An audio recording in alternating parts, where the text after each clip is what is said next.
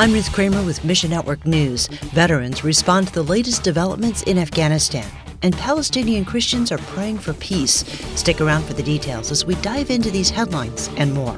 We'll begin today in Afghanistan, where 8,000 people have escaped since Sunday, but up to 15,000 United States citizens could still be stuck there. President Biden says troops will stay as long as it takes to get them out, even if it means going past the August 31st deadline.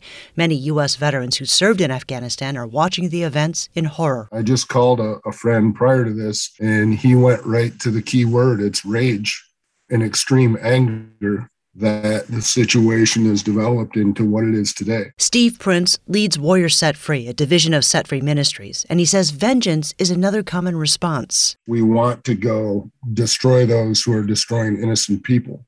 But ultimately, justice comes from God. All the people that are destroying right now will get punished directly by God, or they'll get forgiven like we did. That's between them and God. Warriors Set Free is a veteran-to-veteran ministry focused on one thing: overcoming through Christ. For every veteran who's struggling right now, understand that you did your job. You didn't lose anything.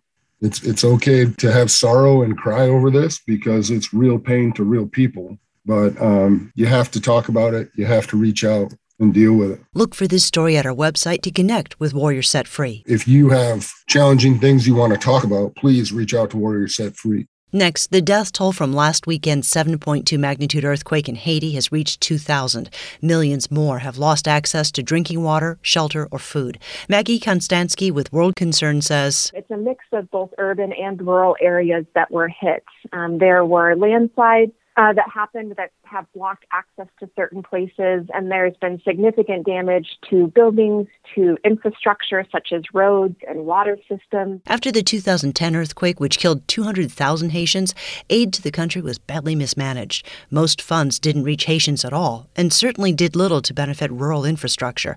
But Konstanski says this time, local leaders have stepped up. While there is quite a bit of instability and uncertainty still, we are encouraged by some of what we're seeing from those local authorities in the regions where we work.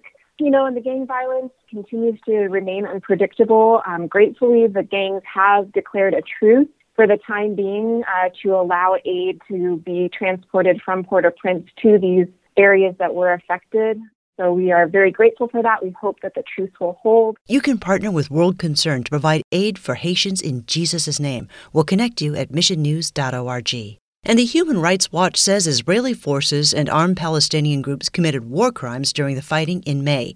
The report investigated 3 Israeli airstrikes that killed 62 civilians in Gaza with no military targets nearby.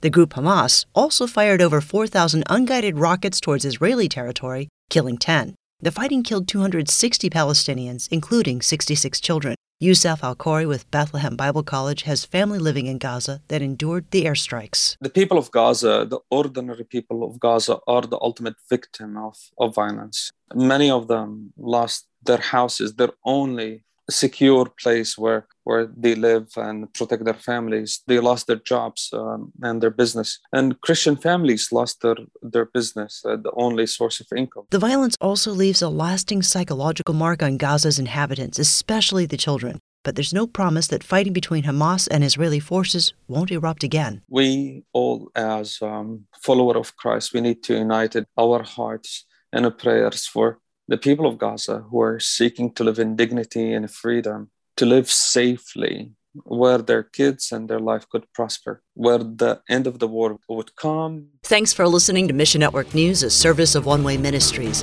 MNN depends on you, our listener, for support to keep bringing you the news and helping you find your place in the story of the Great Commission.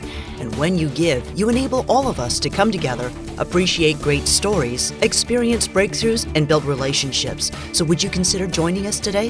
Look for links at missionnews.org. I'm Ruth Kramer.